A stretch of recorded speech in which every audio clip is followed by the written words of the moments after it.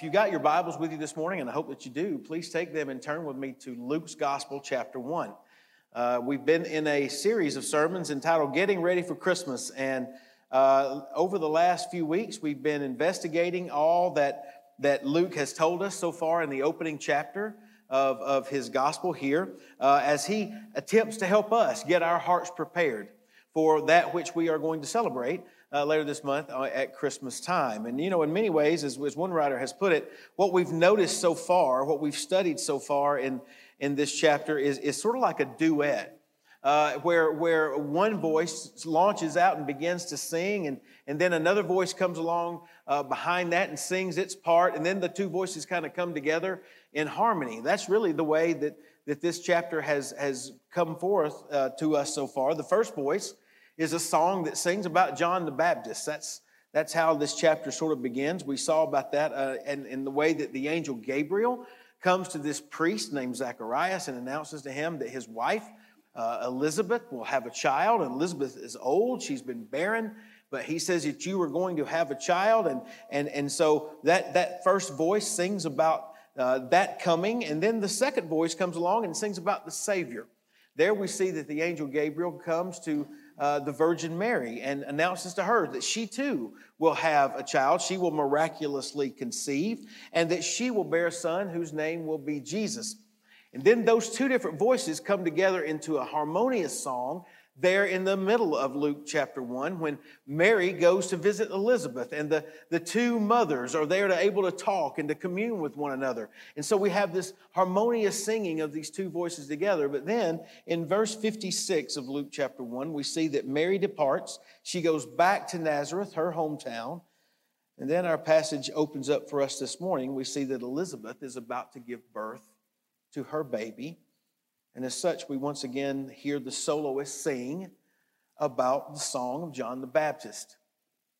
And so Luke focuses our attention back on Zacharias, back on Elizabeth, and this baby boy born to them. And that's where we want to pick up this morning. So without further ado, just begin reading with me there in verse 57 as we hear the word of God this morning. Now, Elizabeth's full time came for her to be delivered, and she brought forth a son. When her neighbors and relatives heard how the Lord had shown great mercy to her, they rejoiced with her.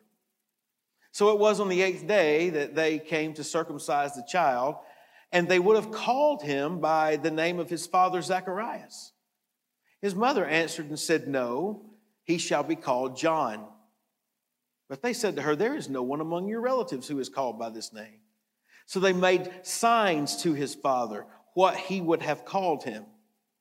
And he asked for a writing tablet and wrote, saying, "His name is John." So they all marveled. Immediately his mouth was open and his tongue loosed, and he spoke, praising God. Then fear came on all who dwelt around them. And all these sayings were discussed throughout all the hill country of Judea.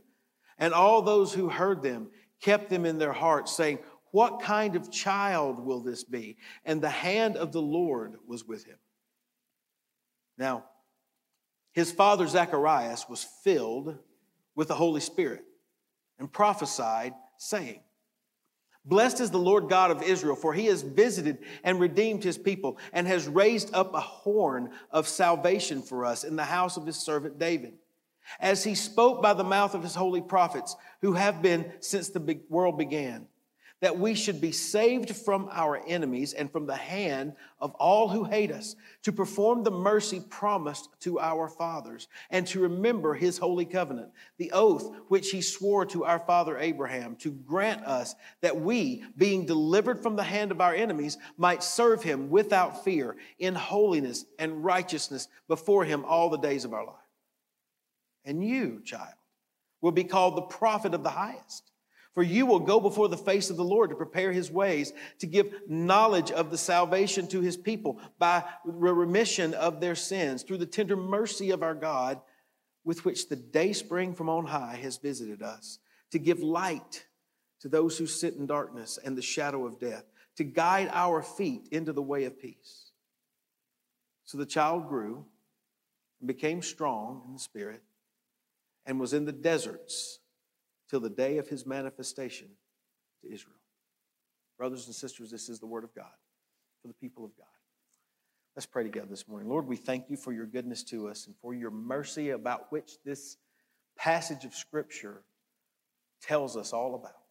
So I pray that you would help us to have receptive hearts this morning by your Spirit working in us through the text that you have authored so that we might be able to hear from you, the one true living God today. We pray these things in Christ's holy name.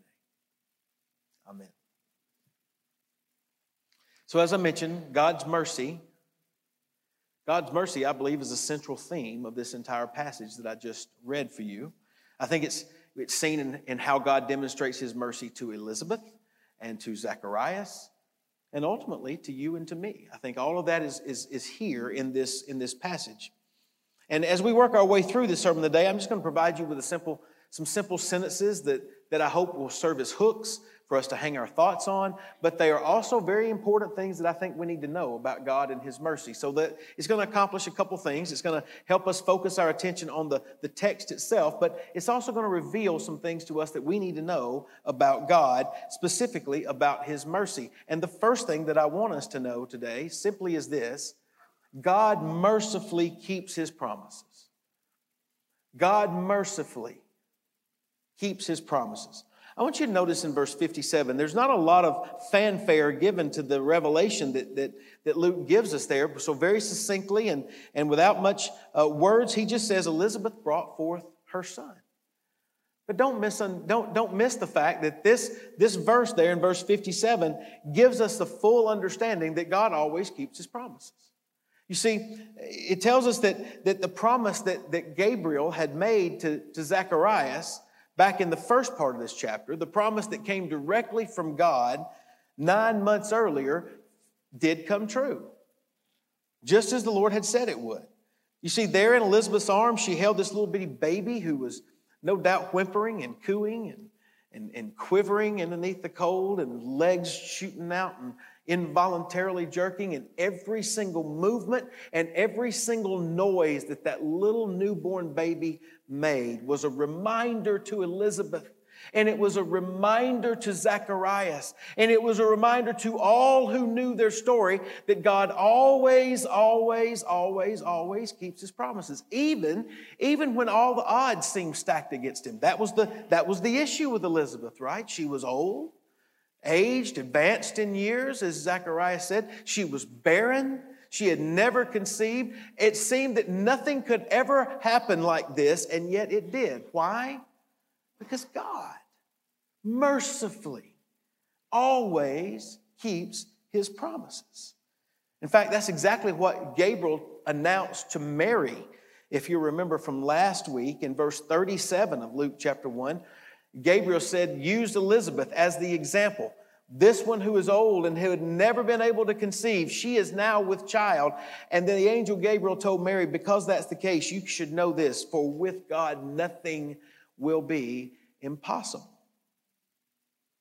Now, we should also note that back in verse 14, when Gabriel announced to Zacharias all that God intended to do in Zacharias' life, that he said that when the baby that God was giving to them was going to be born, that it would not only bring joy and gladness to their hearts, but Gabriel also said in verse 14, he says, many will rejoice at his birth. Well, notice what happens here in verse 58. In verse 58, we read that all of Elizabeth's neighbors and relatives came to town, and when they did, they rejoiced with her. Don't blow past that too quickly. Understand that everything God said was going to happen is happening. They're experiencing it. She's had the baby, and all of her friends and neighbors are excited about what is taking place. Notice also, too, that Mary sang this. We looked at the Magnificat last week, Mary's song of praise to the Lord. Back in verse 50 of this chapter, Mary says this, that God shows mercy upon those who fear him. That's important as well, because when we come to verse 58, don't overlook the importance of what Luke tells us there. That Elizabeth's relatives and her neighbors, they had heard how the Lord had shown great mercy to her. You remember it was Elizabeth who believed Gabriel When Zacharias came home, in whatever way he was able to communicate to her what was going to take place, because he couldn't communicate verbally at that moment, you remember that Elizabeth believed what Gabriel had said. And it says there that she spent 5 months waiting, worshiping God, preparing her heart for what was going to occur. And as a result of that, she trusted God. She says there that she had believed that God had taken away her reproach from among people. I think it's important to recognize that by Elizabeth's neighbors and her relatives coming together and rejoicing with her and recognizing that God had shown mercy to her, that they recognized that she had not just had a baby. This was not just another child that was born. No, this was the work of God. God stood behind this. The Lord God of heaven was the one who caused this to happen. He was behind it all, and everything that happened to Elizabeth ultimately pointed to him. And what I want you to know, what all of those people recognize and what we need to recognize based upon what we see here is that God always, always, always, always mercifully keeps his promises to us.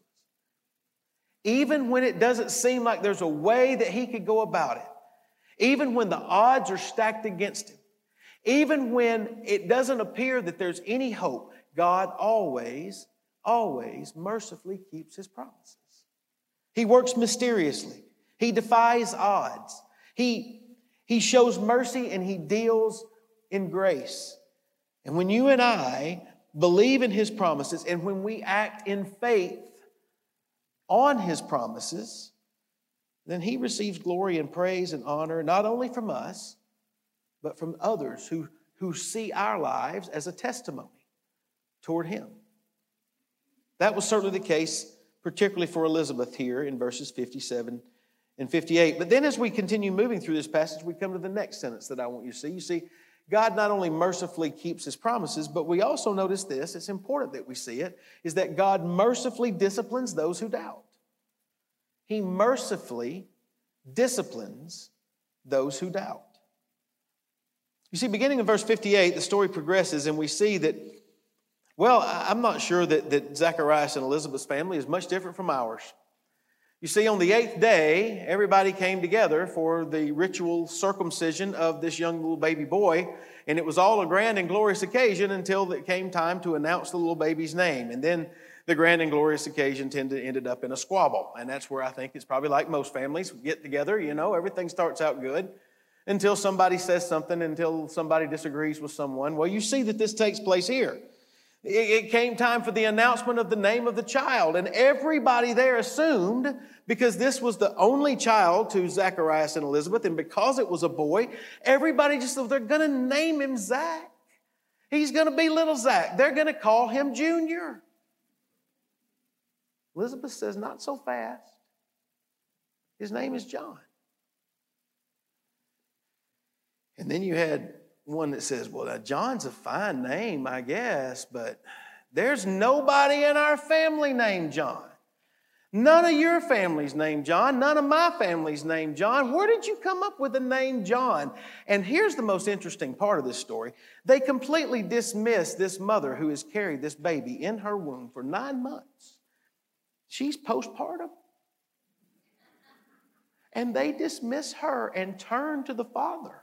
Zacharias, who hasn't said a word, by the way, because he can't. We'll come to that in a second.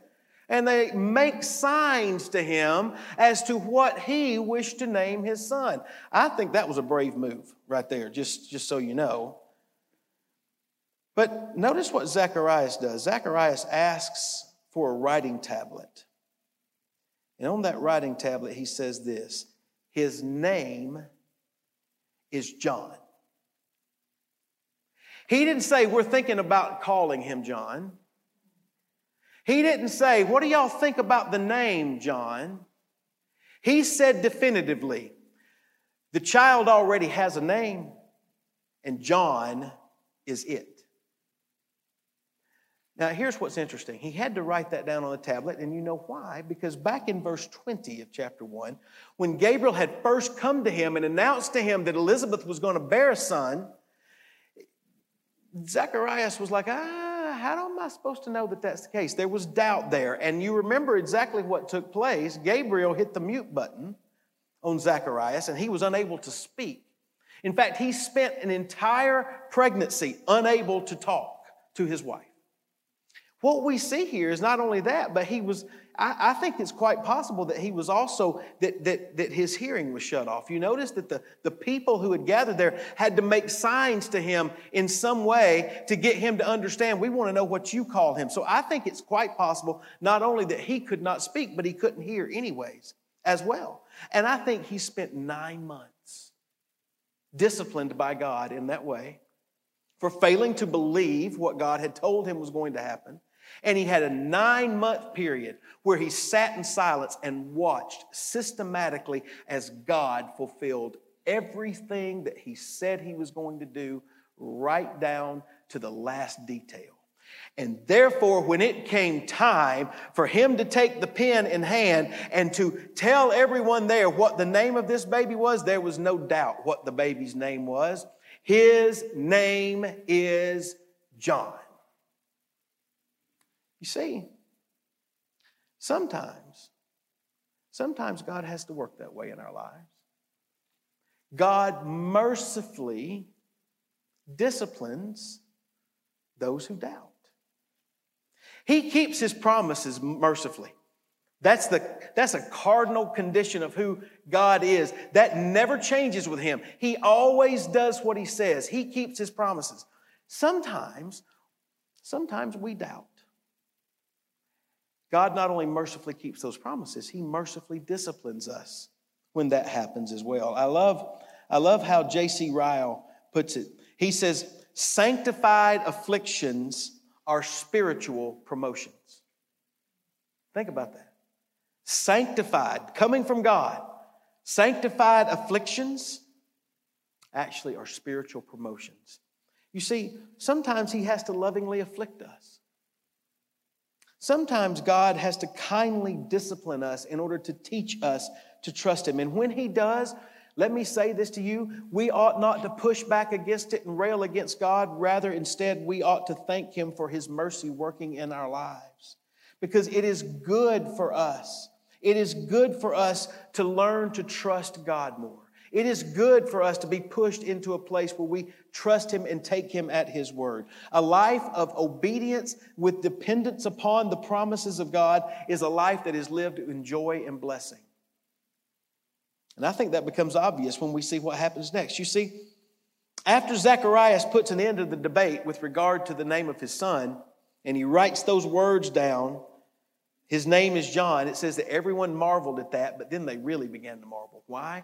Because just then, at that moment, God turned his hearing back on and turned his lips and his tongue loose, and he began to praise the Lord. Luke tells us in verse 64, he says, immediately his mouth was opened and his tongue loosed, and he spoke praising God. And listen, what he said was undoubtedly was so amazing, it was so earth-shattering. Everything that came forth out of his mouth was such an amazing and awesome thing that Luke tells us that fear came on all who dwelt around them, and all of these things were discussed throughout all the hill country of Judea. In other words, at every beauty parlor and at every barber shop and at every drugstore counter, the only conversation that was going on was about Zacharias and Elizabeth and this baby that she had just had. No one knew what to make of it. It was the most amazing thing they had ever come across. And they kept asking, what kind of child will this kid be? What's he going to do?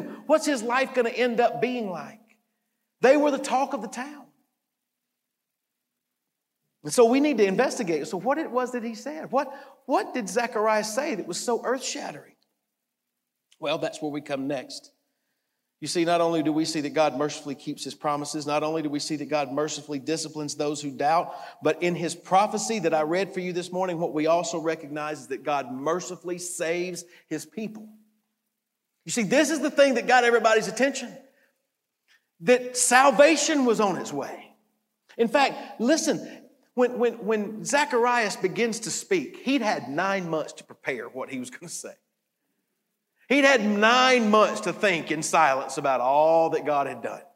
When his mouth opened up, he didn't begin with small talk. He didn't want to know what was for dinner. He didn't care what TV show was coming on. He didn't want to know what was happening next week. He had all of this built up inside of him, and the first words out of his mouth were the word blessed. That's why this is called the Benedictus. You'll hear about that in various corners, and when you hear it talked about, the Benedictus is actually Latin for the word blessed. And that was the very first word that came out of Zacharias' mouth. And he says, blessed is the Lord God. Why is the Lord God blessed? He says, because he has visited his people. Now, I want to come back to that in just a moment, because I think that really helps us understand the whole idea of what Christmas is all about. He has visited his people, but on Zacharias' tongue is a blessing of God who has come to visit his people. And here's what I want you to see. He tells us over and over again throughout this entire song of prophecy what God has come to do, to save his people. Look at verse 68. He talks about the word redemption. Then again in verse 69 and verse 71 and verse 77, he talks about salvation. And then in verse 74, he talks about being delivered. Over and over and over again, the repeated emphasis of this song is that God has come to save his people. And that is such a radical thing for people to get their minds around, that it caused them to talk constantly about all that Zacharias had said. Here's where I want to go back. I want us to think about what all of that meant. For the Lord God to visit his people. You realize that's exactly what Christmas is. Christmas is the celebration of the fact that the Lord God of heaven has visited his people. He has visited us through the person of Jesus Christ. And that's who Zacharias begins to sing about. What I find interesting about this song is that after 9 months of waiting for his own child to be born, and he sees his wife there holding his child in her arms, this child that they had waited for and never believed would come, when he begins to sing, the first words out of his mouth are not words in song about that child. The first words out of his mouth was a song of blessing about a child still yet to be born. Isn't that amazing? Notice what he says. He says there, blessed is the Lord God of Israel, for he has visited and redeemed his people. In other words, what we see there is that God mercifully keeps his promise by doing what he had prophesied and what had been prophesied about him all the way through Scripture. And here's where I think we get to the meaning of Christmas. You see, oftentimes what we recognize is that the saving of Christ is not always the first thing on our minds. In fact, I would suggest to you that many times when we mention the word Christmas, when we talk about Christmas among ourselves, when we talk about it with our neighbors or those that we work with, when we mention the word Christmas, I would suggest that many times the image that comes to our mind really has often nothing to do with Christ at all. We think of Santa Claus. We think of reindeer. We think of snowman. We think of elves. We think of mistletoe, a large number of things. And I'm not saying there's anything wrong with that, but what I'm saying is that Christmas at its very heart is about Christ and about what Christ has done. And so often our thoughts and the thoughts of many around us don't go there. But Zacharias wants to push us there. In fact, I suggest to you that he gives us in his song 4 images, and I want to just give them to you this morning that are there. And I owe this to Warren Wiersbe and his commentary on this passage, because he helped me be able to see this, and I just want to pass it on to you. 4 images that I think bubble up from this text, of which we ought to be aware, that tell us what Christmas is all about. Paint for us a picture. Give us a metaphor of what the visitation of Christ really means. And the first one is this. It presents for us a picture of an empty prison cell. I don't know if you've ever thought about Christmas being the equivalent of an empty prison cell, but you should, because here's the reason. He says the Lord God has come to visit us in order to redeem us. Redemption means to be set free by paying a price, such as liberating a slave or setting free a prisoner from a prison cell. Jesus declared this of himself in Luke chapter 4, verse 18, when he quotes the prophet Isaiah. He says that he had come to proclaim liberty to the captives. He had come to set at liberty those who are oppressed. That's why the message of the birth of the Lord Jesus can never be separated from the message of his death. The message of Christmas cannot be separated from the message of the cross and Calvary. They go together. Why? Because his coming was so that he might die for our sins, thereby pay the price for our sins, so that we might be set free from the captivity that we find ourselves in to sin and to its consequences. Ephesians 1 verse 7 tells us this: in him, in Christ, we have redemption through his blood for the forgiveness of sins according to the riches of his grace. Peter writes in 1 Peter 1 verse 18 and 19, knowing that you were not redeemed with corruptible things like silver and gold. Rather, Peter says, you were redeemed with the precious blood of Christ. Jesus came to redeem us from our sin, to set us free from the prison that we found ourselves in, and he did that by shedding his own blood. While in prison during World War II, Dietrich Bonhoeffer wrote a letter to his parents. And he stated this, he says, a prison cell is a good analogy for Advent. He said, one waits and hopes, but the door is locked and can only be opened from the outside. Listen, that's what Jesus came to do. He visited us. And when he came, he held the keys to open the door to allow us to be able to escape the captivity and the imprisonment for which we have long since been held. Christmas, brothers and sisters, is an empty prison cell. But notice also that the visitation of Christ is pictured for us in Zechariah's song is this: it's a deadly horn of an ox. Now, I guarantee you've never thought about Christmas that way. The deadly horn of an ox. Zechariah says in verse 69 that the Lord God has raised up a horn of salvation for us. That's not a horn like we hear playing over here in the horn section. That's not what he means. What he means, rather, as Darrell Bach has written, is that this is the picture of an ox with horns that is able to defeat enemies with the powerful thrust of its protected head. I really like the way another one has put it. He says this: the horns are the business end of an animal, and you better get ready if he decides to use them.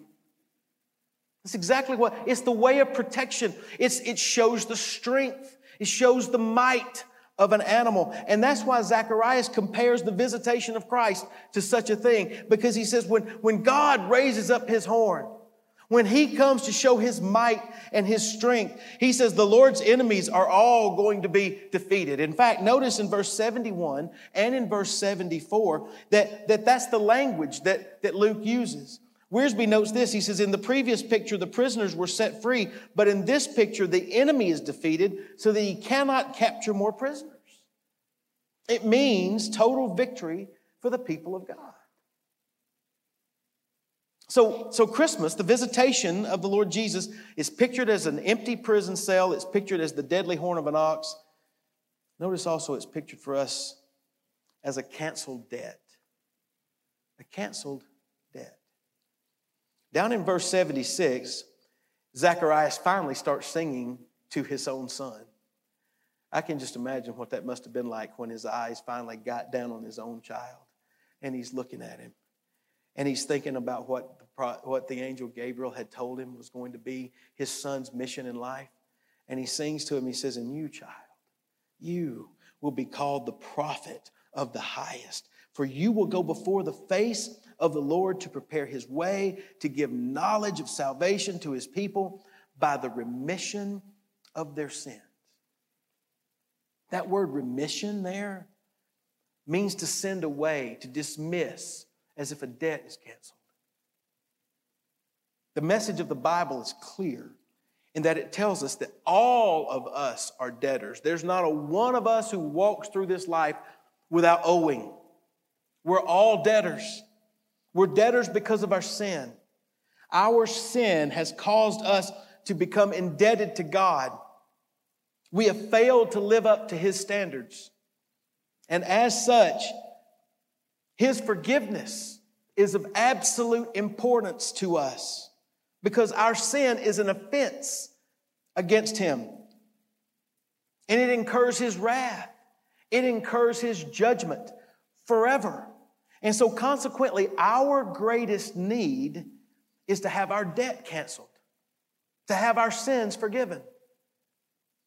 We might be tempted to think, well, if I've got that, then I'll just work harder. I'll spend my time and energy working harder to do more good things than I've done bad things. And at the end, I'll have more done good than I did bad, and it'll outweigh it. And I'm just going to pull my own self up by my own bootstraps. But here's the thing. The Bible tells us that none of us can do that because we're all completely spiritually bankrupt. We don't have anything to begin with. There's nothing credited to our account. And so we have to have someone who will pay our debt for us. And that's what makes this song of Zacharias so beautiful. Because he tells us that Jesus came to do that.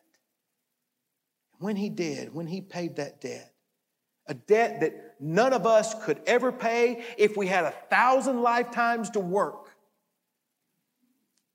What he tells us is that the word forgiven is stamped across the accounts of those who are His children. I don't know how excited that makes you. But when I think about Christmas that way, it does something to me. It lights me up when I think that Jesus stamped a forgiveness across my account. And I know better than anybody in this room what kind of things and debts that I had incurred against God's wrath. But think that God, in His mercy, would forgive me. Brothers and sisters, it doesn't get better than that. I don't know what excitement builds in you when you think of Christmas. But when I think about Jesus coming and visiting this earth in order to set me free and to win the war against sin and death and hell and the grave, and then to cancel my debt, how much better can it be than that? Well, hold on. Because notice this. Notice it's not only an empty prison cell and the deadly horn of an ox, it's in a canceled debt, but notice the last picture that's there. It's a glorious sunrise. Christmas is a glorious sunrise. Zacharias continues singing this song to his son in verses 78 and 79. And he says that his son is going to prepare the way for the coming of Christ by giving the people knowledge of what salvation is all about. And he says he's going to do that through the tender mercy of our God with which the dayspring from on high has visited us, to give light to those who sit in darkness and the shadow of death, to guide our feet in the way of peace. If you can just imagine a group of travelers that are out and they're making their way on a journey, and it gets to dark time and they're out in the wilderness, and they're overtaken by nightfall, and they're overtaken by darkness, and they're far from the safety of their home. They're exposed to the terrors of the night. They're vulnerable. They're scared. They literally, as Zacharias says here, they sit in the darkness and the shadow of death. Philip Graham Ryken notes that that's exactly Israel's situation during the days before Christ was born, and it is the situation we are all in until we are saved. We are sitting in the darkness of our sin, waiting for death to devour us. What a horrible, horrible image. But then it happened. It was the first glimmer of the morning light. The sunrise began to come, and the light penetrated the darkness. That's what dayspring means. Dayspring means the sunrise. And that is exactly what happened. And it's a beautiful picture of the salvation that the coming of Jesus Christ ushers in. It means moving from the darkness of sin and death into the light of His love and His mercy. Isn't that a beautiful picture of Christmas?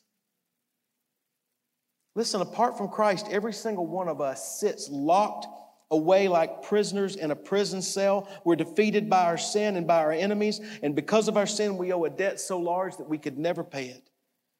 And so we sit in that dark dungeon and we wait without hope, and without God.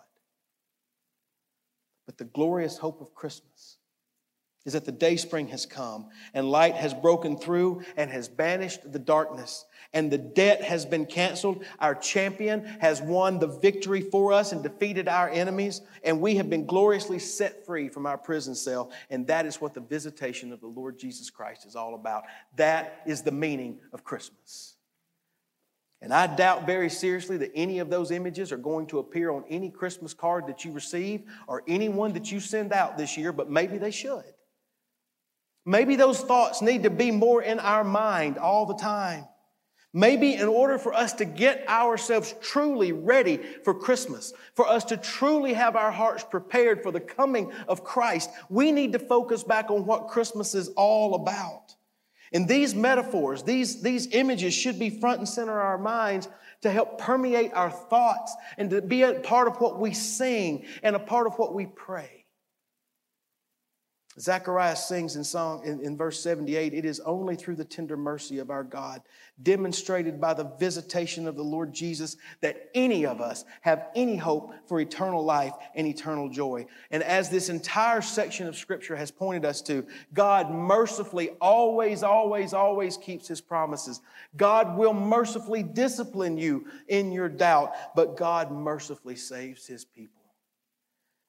And that's what leads me to my sermon in a sentence this morning, which is this: it's only after you cease doubting and believe that the light of God's promised mercy has shone upon you, setting you free, giving you victory and forgiveness. It's only then that you will truly be ready for Christmas. It's only after you cease doubting what God has done and you receive it that you will truly be ready for Christmas. Here's the question: are you ready? Are you ready? I'm going to ask everyone in this room to do something that I don't typically do. Those of you who are worshiping and joining us from home, I'm going to ask that you do it there where you are as well. I'm just going to ask you to just bow your heads and close your eyes. No one looking around. The reason that I'm asking for this is because I believe that sometimes there are moments when you need to remove anything that would distract you from being able to focus your attention fully on Christ and on your relationship with Him. So this is for you. With your heads bowed and your eyes closed, I just want you to ask yourself this question: am I truly ready for Christmas? Am I focused on the Christ of Christmas who has visited this earth, bringing freedom from sin's power, victory over death and hell and the grave, forgiveness of the debt that I have incurred because of my sin? Am I focused on the one whose bright light of hope pierces the darkness of my life and illumines my path to peace with Him? Is my heart filled with faith and trust and confidence in the merciful God who always keeps His promises? Or if I'm honest, do I still doubt Him? Do I harbor a deep amount of uncertainty with regard to what He does and what He has promised that He will do? If that's the case, then let me say to you, if that's where you are, then you're not really ready for Christmas. Not in the sense that God desires for you to be ready. Not in the sense that you can truly enjoy Him and His gift to the fullest. But I want you to know this morning that God mercifully extends His grace to you. The salvation that He offers to you can be yours today if you will by faith. Trust in Jesus, repent of your sins, and make Him Lord of your life. With all those heads bowed and eyes closed, if you would like for me to pray with you specifically about that, about the fact that you want to know Christ in that way, would you just look up at me and make eye contact with me for just a moment? So that I know how to pray for you. Thank you. Thank you. I want to be able to pray specifically that you can have that peace in your heart and that you can come to know the Lord Jesus as your Savior. In just a moment, I am going to pray to that regard. I would also encourage those of you who are at home. Maybe you'd like to reach out to one of us who are on staff here at this church. You'd like for one of us to pray with you specifically. There's a number on your screen there that you can call, 470-238-8862. If you'll call that number and leave a message, one of us on staff will be back in touch with you. We would love to be able to talk with you about what it means to become a follower of Christ and to know for sure that you are ready for Christmas because you have trusted in the Lord Jesus Christ. Those of us in this room and those of you at home, as you still are contemplating this, here's what I would say. Maybe what was best for us, those who have trusted in Christ, to do is to realign our thinking and to begin to consider these images that Zacharias reveals for us. Allow those things to roll through our minds so that we can see Jesus for who he truly is and celebrate Christmas for the real truth of what it is. The question is, are you ready for Christmas? And I hope and I pray that you are. Brothers and sisters, this is the Word of God. It is for the people of God. Let's pray together this morning. Lord, we are so grateful for your goodness and mercy. You've demonstrated it again and again and again and again in our lives in individual ways. But as we have looked this morning, you have demonstrated it through Christ and through his coming. And that this Christmas season, though it can be about so many other things, if we fail to recognize what it's truly about, then we miss the whole purpose. So I thank you for being born in a manger, but I thank you for dying on a cross on Calvary for my sins. I thank you for rising from the dead on the third day. I thank you that you have now ascended back to your throne in heaven and that you are there interceding for us right now. And my prayer is that your intercession unleashes the Holy Spirit in the lives of these who are in this room to impact us, to save us, to help us to understand you better and to come more closely aligned with you. This is my prayer. And I pray it in Christ's holy name.